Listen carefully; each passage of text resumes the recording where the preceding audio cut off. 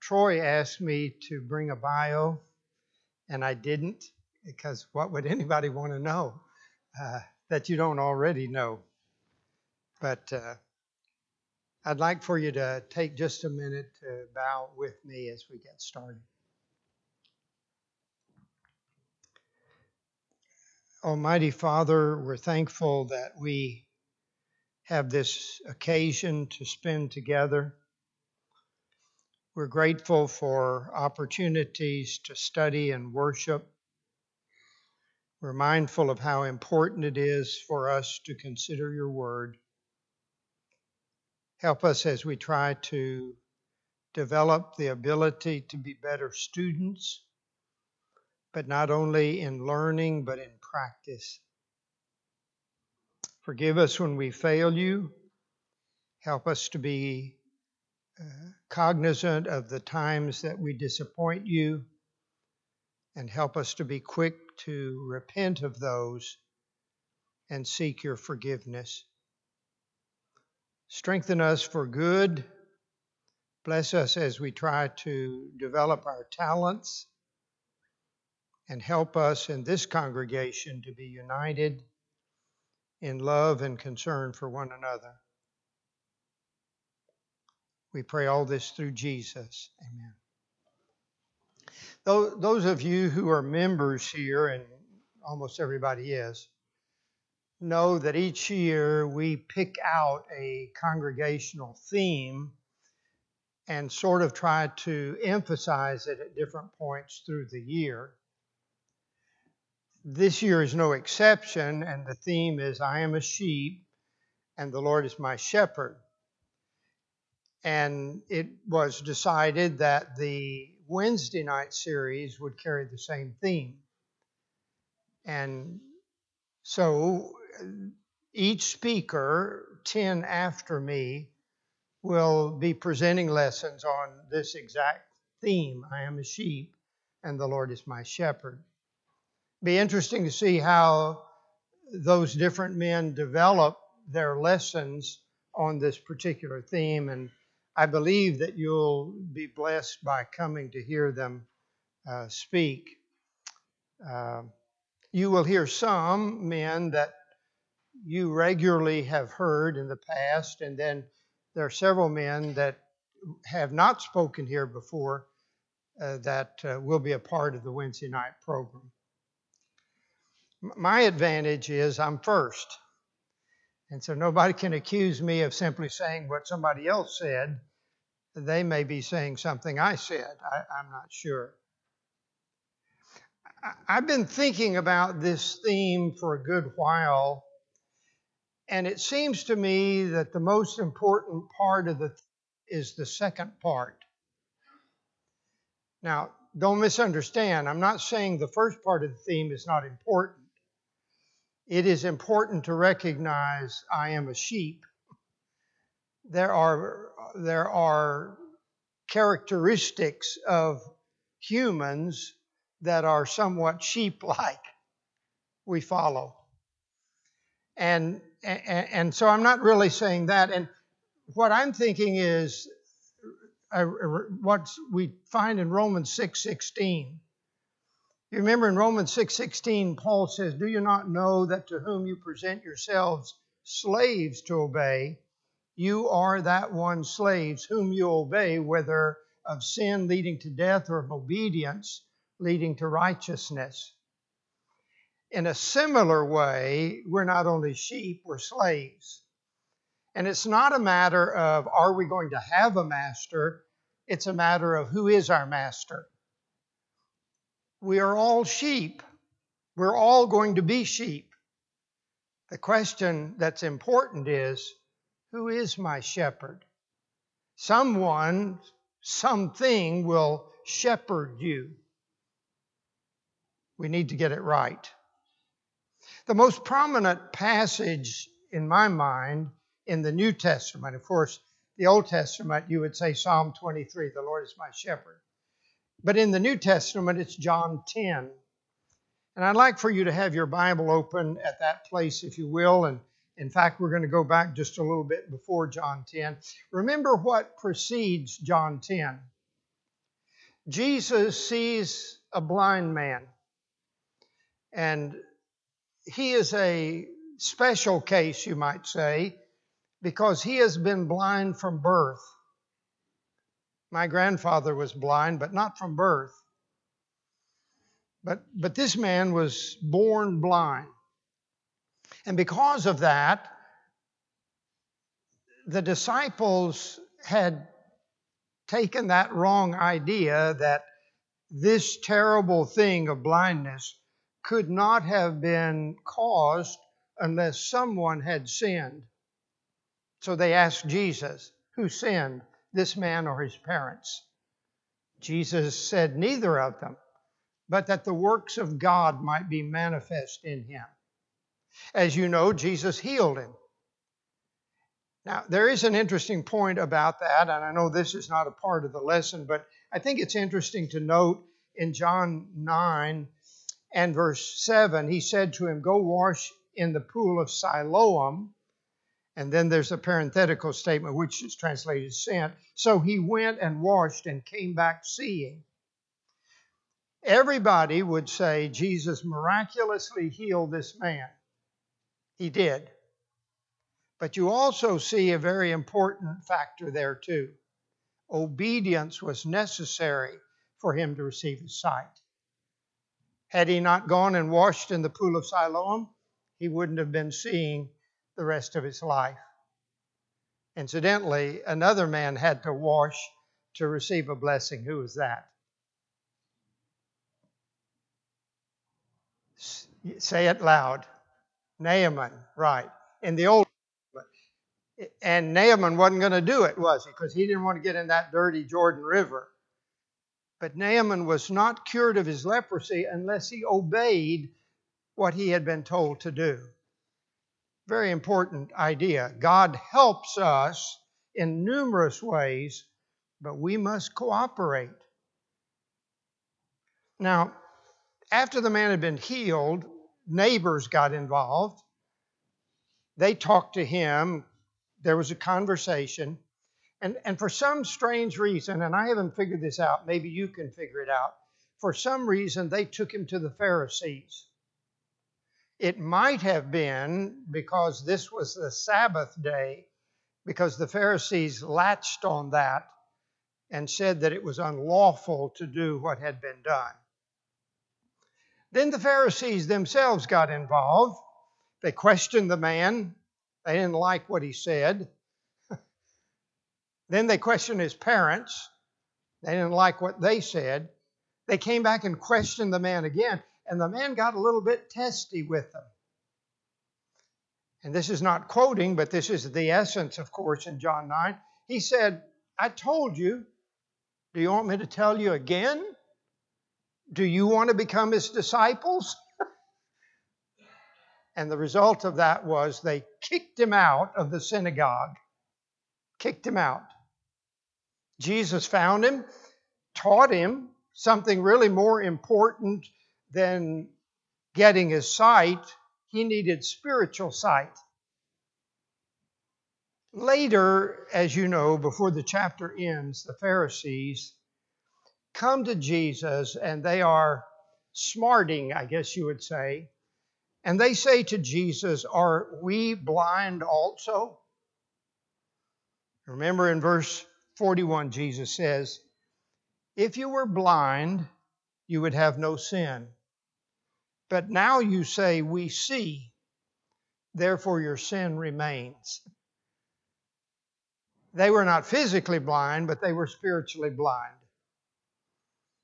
And Jesus then immediately launches into this talk about shepherd and sheep.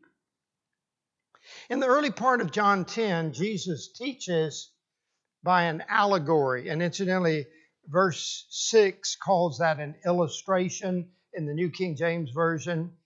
ESV and NIV, I believe, use by example, taught by example, or something like that. The word is a word that sometimes could have been translated parable, but it's not the same word as the real word for parable. So it's normally called an allegory. It's an allegory, an illustration. But in the early part, Jesus tries to show the difference by this allegory between himself and those claiming to be shepherds. I want you to look in your Bible at John 10. I'm going to read the first 5 verses. Most assuredly, I say to you, he who does not enter the sheepfold by the door, but climbs up some other way, the same is a thief and robber. But he who enters by the door is the shepherd of the sheep. To him the doorkeeper opens, and the sheep hear his voice, and he calls his own sheep by name and leads them out. And when he brings out his own sheep, he goes before them, and the sheep follow him, for they know his voice. Yet they will by no means follow a stranger, but will flee from him, for they do not know the voice of strangers. And then John records for us in verse 6, Jesus used this illustration, but they didn't understand it. And that's not surprising, is it? Because they often misunderstood. And so verse 7 says, Jesus said to them again. He's going to say it in a way that is unmistakably understandable. If they can't understand this, they can't understand anything.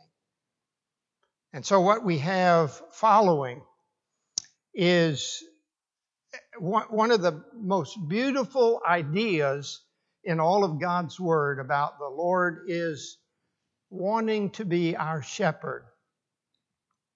I'd like for you to see how this is developed here in John 10. And in order to simplify this, because I'm simple, we're going to limit it to just 3 ways of looking at it.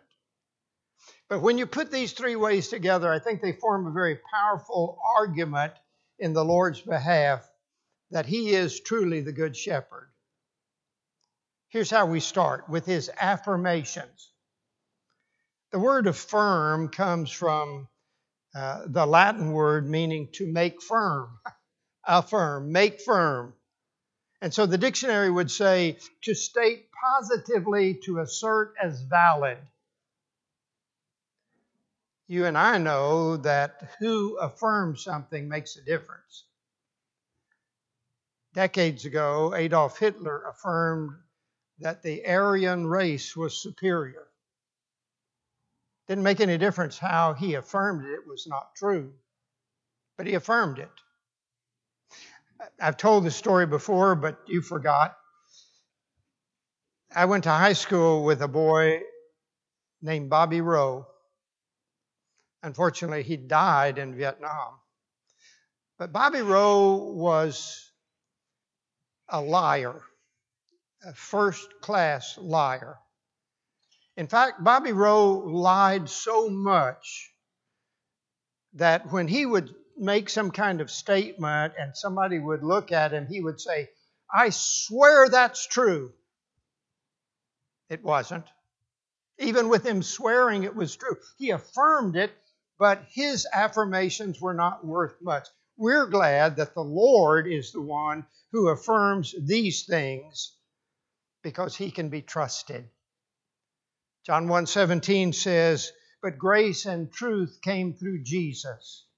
And Peter would later affirm in 1 Peter 2:22 of Jesus, who committed no sin, nor was deceit found in his mouth. None of us can say that. None of us can say that we've never told a lie, we've never misrepresented anything. At least I don't think you can. If you said you could, I'd say you might be, what? Lying. But Jesus could be counted on. And I want you to notice these affirmations and how significant I think each of them is. Look at verse 7. He says, "Most assuredly, I say to you, I am the door of the sheep." You know, he's going to repeat this in verse 9, not the same words exactly, but he says, "I am the door." And this is one of those places that we really wish that we were not just reading, but that we were actually hearing.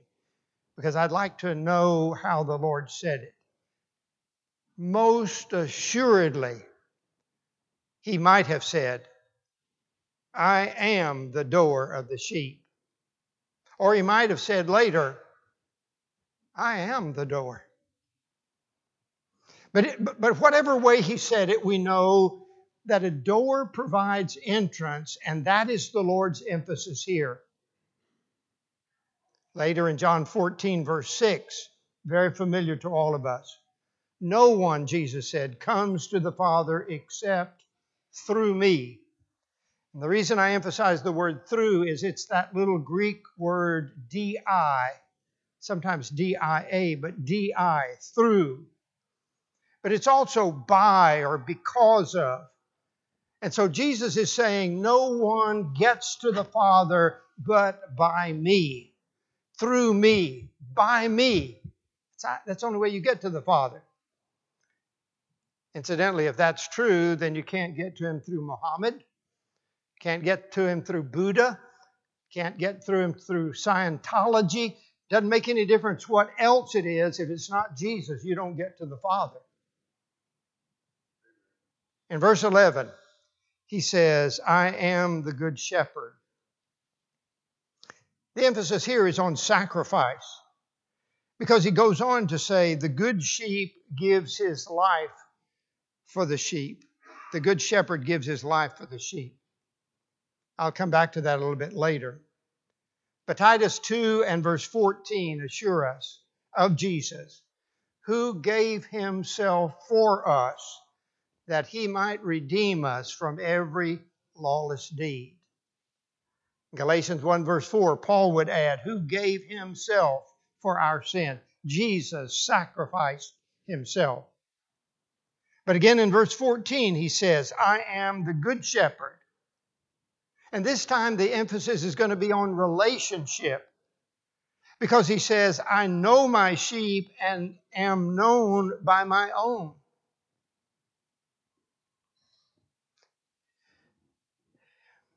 Have you ever been asked by somebody about another person, do you know so-and-so? And maybe you've answered, I know who that is, or I have met him, or I know people who know him.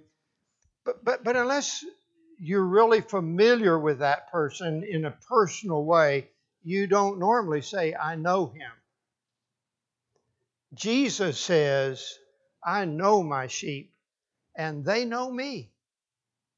What a wonderful relationship for the Lord to know us, but also for us to know him. And Jesus is not talking about knowing about him, but knowing him. John also not only records affirmations, he records some declarations. This is a combination of two Latin words, to make visible or clear, to announce, to state emphatically and explicitly. A hallowed document in our country is what? The Declaration of Independence. It is a statement, a strong statement, that we choose to be an independent nation. There are three significant declarations here I want you to note. In these you will see both clarification and contrast. We go back to verse 4 when Jesus said, and he brings out his own sheep. He goes before them, and the sheep follow him, for they know his voice. The good shepherd knows his own sheep, and they know his voice. You can do some reading, if you'd like, about ancient sheep herding and how shepherds took care of their sheep. They did not drive them.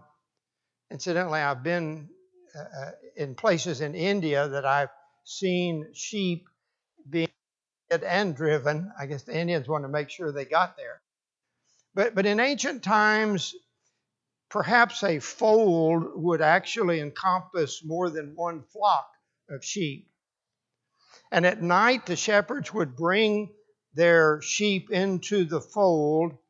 And then in the morning, when they took them back out to lead them to pasture, they would call them. And because of the relationship that they had developed with their sheep, the sheep knew their voice. And when they called them, they came because the sheep knew them just as the shepherd knew them.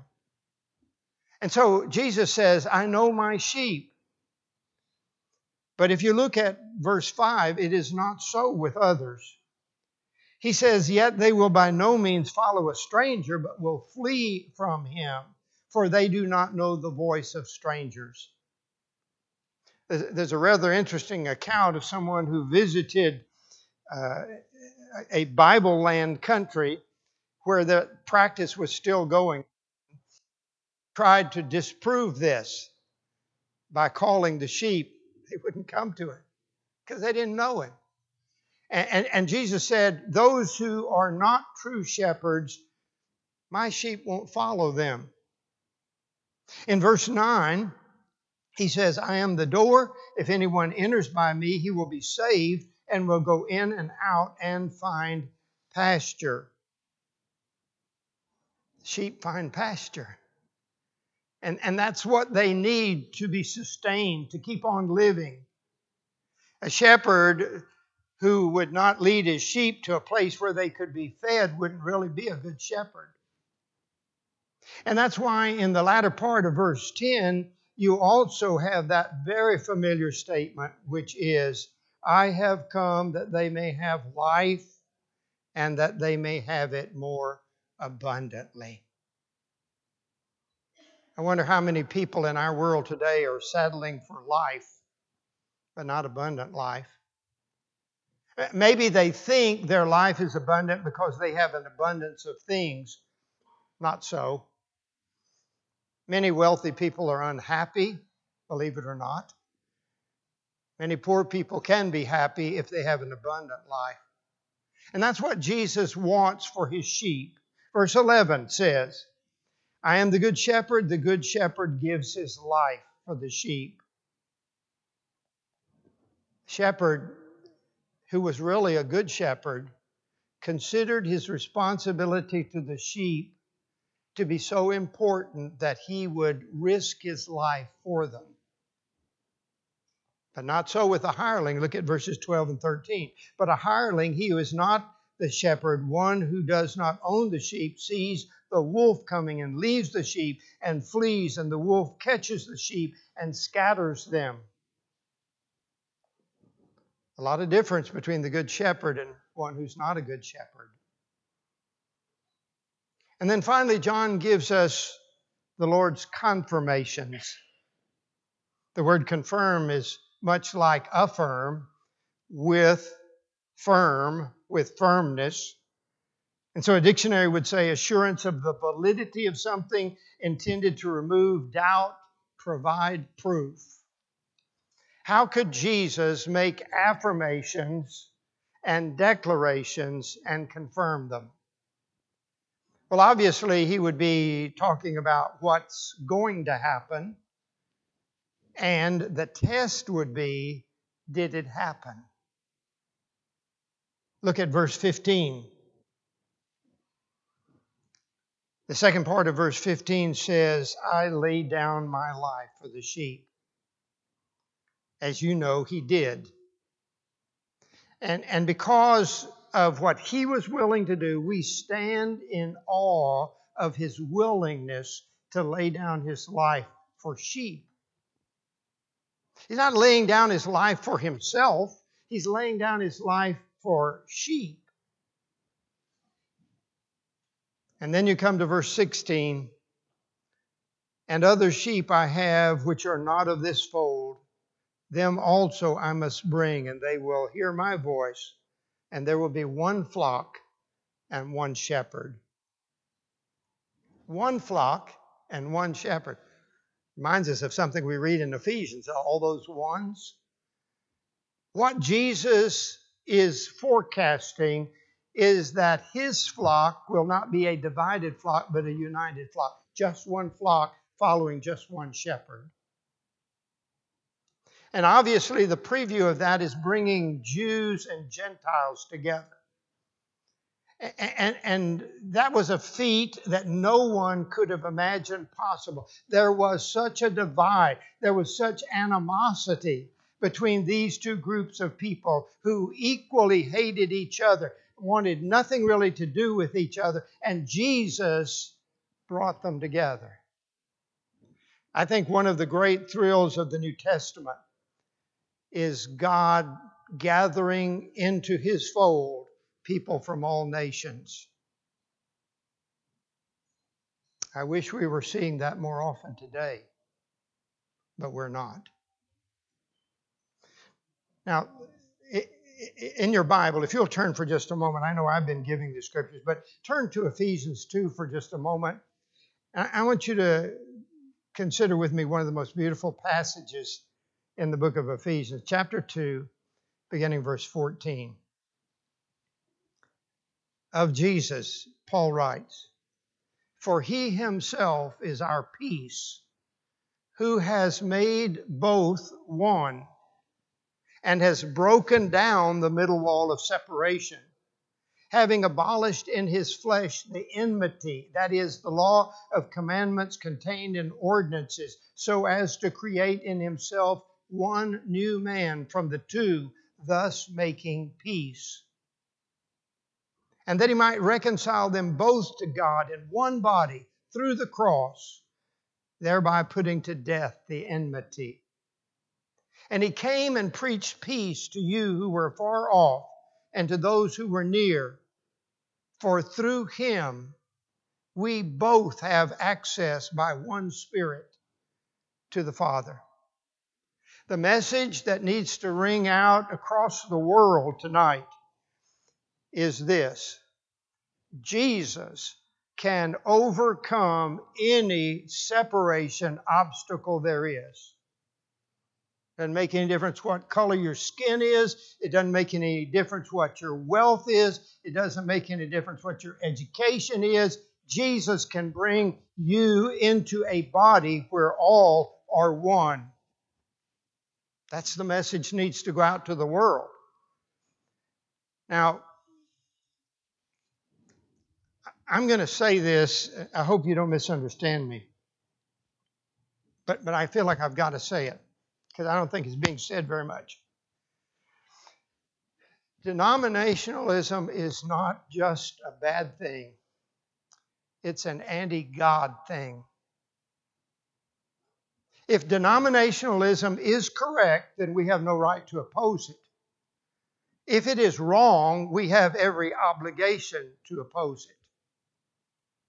And we're hearing more and more people in our world who are saying, it doesn't really make any difference where you go to church. It doesn't make any difference what your religion is as long as you just believe in God. That's not in the New Testament. It only comes from man's thinking. I don't think we ought to be mean, but I think we ought to be vocal in saying denominationalism is not God's plan. One church is His plan. That's what the New Testament teaches. I have something else I need to tell you. There's no personal animosity in this, but shame on those who call themselves pastors of these churches. What they're telling their people is, I'm your pastor and you should follow me. Is that what Jesus wants? While I was doing this lesson, I thought about a situation that happened a number of years ago. We were living in Sayre, Oklahoma. A young couple came, wanted to know if I would perform their wedding ceremony. Girl was a member of the church. The boy wasn't a Christian, member of a denomination. Normally, I didn't like to do weddings for people like that, and yet I knew the girl, how devoted she was to God. The young man, I knew well enough to think he can be taught. So as a condition of marrying them, I said, I will perform your wedding ceremony if you study the Bible with me. I studied with that young man 5 times. At the end of the 5th time, I had shown him exactly what he needed to do and what he had not done. He had been sprinkled as an infant, not baptized in water for the remission of his sins. And he said, I need to go back to Oklahoma City and talk to my pastor. You know what happened. He went back and his pastor said, don't worry about that. You don't have to be worried. He came back and said, my pastor says I'm okay. Now, let me tell you, there's a good ending to this story. It was too late. He told me this 2 days before the ceremony.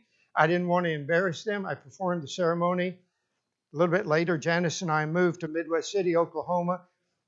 About a month later, they moved, and he contacted me and said, can we come to your Wednesday night service? Sure. Will you study again with me after the service? I did. And I baptized him because he stopped listening to a pastor who was not a shepherd, but obeyed God's word. He didn't do it because I wanted him to do it. He did it because God's word said to do it, and Jesus is supposed to be the shepherd. Incidentally, that young man became a deacon in the Edmond Church, and as far as I know, has been faithful for almost 50 years in the Lord's church. But shame on those who say, I'm your pastor, all you have to do is follow me. You don't follow Andy, you don't follow Troy, you don't follow our shepherds because they're just shepherds. You follow Jesus Christ. That's your obligation. He's your shepherd. I am the shepherd. Now, one more thing I noticed, and then we're going to be close to out of time, I hope. 27 and 28. Jesus said, my sheep hear my voice, and I know them, and they follow me. And I give them eternal life, and they shall never perish, neither shall anyone snatch them out of my hand. Sometimes we sing that sweet song, Footsteps of Jesus, that make the pathway glow. You know, we need to follow our Lord. And those who follow their shepherd do so by hearing his voice, obeying him. Jesus never left the impression that simply listening to him was enough. People needed to obey what they heard. And he offers that wonderful blessing. He says that he will give eternal life to those who follow him. No one, he says. He says, they shall never perish, verse 28. Neither shall anyone snatch them out of my hand. Now, you can leave the Lord's hand if you choose. No one can snatch you out of his hand. In 1 John 5 and verses 11 through 13, John wrote this. These things I have written to you who believe in the name of the Son of God, that you may know that you have eternal life, and that you may continue to believe in the name of the Son of God. I don't think we think about that very much, and if I'm mistaken about this, you help me. But you notice that John doesn't say that you may know that you will have eternal life. He says you may know that you have eternal life. When you became a Christian, there is a sense in which your eternal life began right then. The only thing that's going to change is there's going to be a transfer from this old life to a life where you won't die. But your eternal life started when you obeyed the gospel. And we rejoice in that because we have hope beyond the grave. That's why Christians can go through a funeral and not be just downcast, because we know that there is eternal life ahead for us. The Good Shepherd. He needs to be your shepherd, and I hope he is. Let's pray together one more time. Again, Father, we thank you for the privilege we have of opening your word. We do so much want to know your will, and we want to know our shepherd. We want to know his voice and to follow him because we understand that he can lead us to pastures where our lives will be completely taken care of. Thank you for the abundant life that comes through Jesus. And Father, we thank you that we can be sheep of his fold. Help us, Father, to try to convince others with all of our energies that they should follow the Good Shepherd and him only. Thank you again for the love that was manifested by one who was willing to lay down his life for the sheep. We pray in Jesus' name. Amen.